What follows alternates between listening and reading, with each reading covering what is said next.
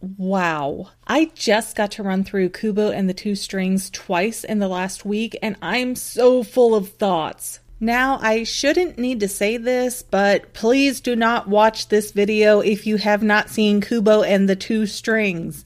This whole video is nothing but spoilers, and there are some big reveals within the film that the previews do not allude to. So continue from here on out at your own risk. The details in Kubo and the Two Strings are just so visually exquisite. The Daughters of the Moon King are these kind of demon owls. Beetle lives in the heart of a fallen samurai statue, and Kubo's mother, who's really a princess of the nighttime, briefly regains her mental faculties when the moonlight touches her. This movie is the catnip of a film studies major, because there is implied symbolism in almost every frame of the film. And just like we got with Coraline, Kubo has a lot of unanswered questions and issues that the movie doesn't address at all. So I'm mostly going to go over my notes without having anything theoretical to say, but I have had two decent thoughts so far, one involving Hanzo and the other involving the Moon King. And hopefully when I rewatch the movie again and have some great conversations with all of you, I'll get more sparks going off in my brain to make more theory connections. So first I want to comment on the eyes. Kubo and the Two Strings has such a huge recurring theme with eyes. Kubo loses his left eye, and his grandfather wants his right eye so that Kubo can go to the heavens with him. Kubo's mother smashes her left eye on a rock and gives herself brain damage. The Owl Demon sisters both have their eyes covered with masks. Monkey has a really weird faint scar that goes from under her eye to her muzzle, which is the opposite eye from the one that Kubo's mother injured, by the way. Beetle has these really strange, kind of silver eyes. And then Kubo's grandfather first appears as blind, then he seems to be visually fine, and then when he's turned into human form, the grandfather has one blind eye and Kubo's left eye in his head. This whole film dances around eye imagery. And yes, I do know that the Moon King's eye is blue and Kubo's is this brown kind of green honeyish color, but I still think that is Kubo's left eye, and I'll get to that in just a little bit. But I think Kubo gives us a hint about why the eyes are so important when he says that memories are the most powerful kind of magic. That's really intriguing when we look back through Kubo and the Two Strings and notice some of the details. When Kubo's mother is asleep, her magic takes the form of manipulating origami, a skill that Kubo also acquires after he loses his mother. But what is happening in a dream? Well, in many cases, it's our brain playing with memories.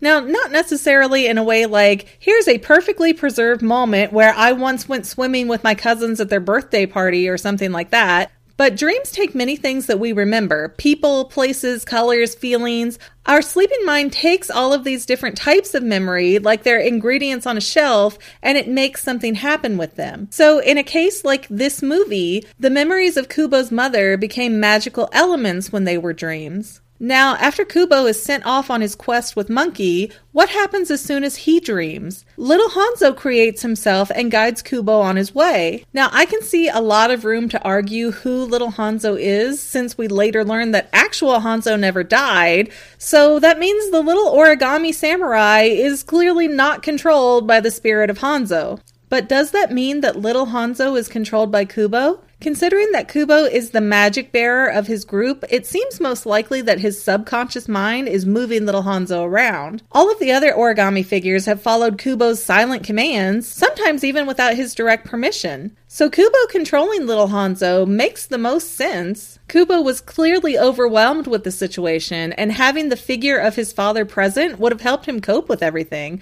as Hanzo was the strong man that Kubo could hide behind. However, there are a few times where we see Little Hanzo guiding the quest, and Kubo has no idea where they're even at. Now, I'm all for saying that Kubo was unwittingly controlling Little Hanzo, but how could he also be unwittingly leading the way to a place he's never seen before? Which means that Little Hanzo is breaking the rules of magic as we know them by not being an extension of Kubo's will. So if it's not Kubo, then who is the pilot controlling the Little Hanzo origami? Well, I would dare to speculate that the control is coming from the lost memories of Hanzo. Follow with me here, but we know what happened to Hanzo's body. It became Beetle. But in a story where everything is actually happening in a literal sense because of the magic involved, right down to plucking eyeballs out of children's skulls so that they can be metaphorically and literally blind to humanity, how do we account for where Hanzo's memories went? Notice that Beetle explains he gets flashes of memories returned to him and then they're gone. So what if, while traveling around in the far lands, Beetle has walked into his own memories that are just floating around, unable to recognize who they belong to? Then one day, an opportunity presented itself when Kubo accidentally made a paper samurai figure in his sleep, and then the memories of Hanzo were able to find a function through that origami figure. Consider this. Towards the end of the film, when Kubo is sitting in the rubble looking at his broken monkey charm and the crumpled up little Hanzo, why didn't Kubo just bid little Hanzo to spring back to life? Since Kubo's subconscious can make the origami figures, wouldn't Kubo be feeling like he needed a father figure now more than ever to rely on? Yet, little Hanzo can't be resurrected to be the same way again because the two halves were finally able to reunite. Beetle has been unable to remember who he was, and Hanzo's memories were not present to recognize what its body had become. So you have two parts of the same person that are completely lost and disconnected from each other. And when that connection was made and Beetle was told who he was, the two halves were able to reunite later, which explains why Beetle seems to suddenly remember more than he had previously been able to, and why the little Hanzo figure stopped moving independently from Kubo's will at the same time. I was also curious as to why Kubo's mother had had severe brain damage, but Monkey seemed to get around just fine. And then it kind of occurred to me that that was because Kubo's mother did not actually change forms. She only sent her soul into the monkey charm, giving herself a fresh new body that had all the cognitive abilities and none of the previous traumas. Okay, let me try to make sense. If Kubo's mother was the monkey, she could transform back and forth, and once the monkey got the cut on her side, the human form of Kubo's mother would always have the same cut too. That would be the same body with the same issues in just a different shape. What Kubo's mother did was transfer her mind into something else. So she no longer had her magic or a way to take a human form again, but it gave her a new vessel with a new clean bill of health. Meaning that the brain injury was just part of the mother's body, but not a part of her actual mind. And once she ditched that broken vessel, her mind functioned perfectly again. And if you didn't catch it, yes, Kubo used a 3-string guitar throughout the entire film, but the 2 strings that the movie refers to are his mother and father. Notice when both of his parents are dead and Kubo cries over his guitar, there's only 1 string left. That string is Kubo. He's alone in the world now without the protection of the left and the right string that had previously shielded him from the harsh strumming of life. And what does that string do now that it's all alone? It quickly snaps. Also notice that the armor that Kubo hunts for is covered in sun designs. And Kubo tries to defeat his grandfather by force by being the light that banishes the darkness, but he fails. Kubo can't win. Because no matter how brightly the sun shines on you, you will always cast a shadow. So Kubo can't defeat the Moon King by force any more than he can banish all darkness from the world. Kubo had to win by changing the nature of darkness.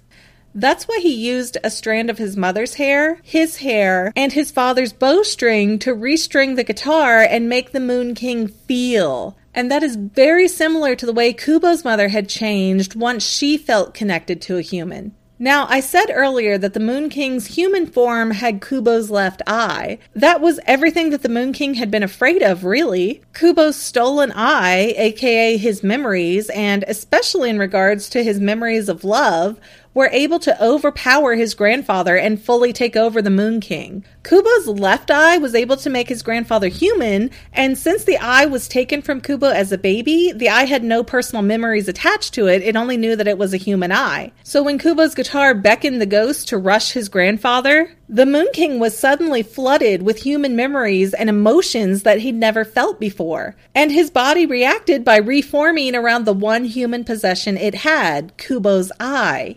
And because the eye was a blank slate taken from a baby, that's why Kubo's grandfather had no memories when he shifted forms. And I just find it really perfect that Kubo's missing eye is what his grandfather needs to become a human-formed person that Kubo can actually interact with and love and form this good, positive thing with. The last note I want to make for today is about the ending where the spirits of Hanzo and Kubo's mother appeared. Kubo makes this huge plea about needing his parents with him still, and a big part of me hoped that they would spring back to life, but they didn't. The movie closes with lanterns, representing the souls of the departed, turning into golden herrings and flying back to the underworld. But take note that Kubo's parents stay. Look at the last few seconds before the credits start. The ghost of Kubo's mom and Hanzo are looking straight at the camera with Kubo while the little paper lanterns seem to be sailing off. They aren't going anywhere. They're going to stay right there with their son, which, if nothing else, could offer a very interesting sequel. But having said that, things like sequels can't happen when a movie doesn't produce earning results. Despite being an incredible and imaginative film, Kubo didn't do very well in the box office. In smaller companies like this, the last project often pays for the next project. Video sales can make a huge impact to a company, so please show your support with your wallet so that we keep getting these unusual, interesting, great movies. Thanks for watching this video, and if you liked it, I hope you'll like, subscribe, and check out what other videos are on my channel. Please definitely subscribe though, so that way you'll be notified when I make new videos. And if you really want to help me out, please share this video with people that you think would enjoy watching it. Thanks again!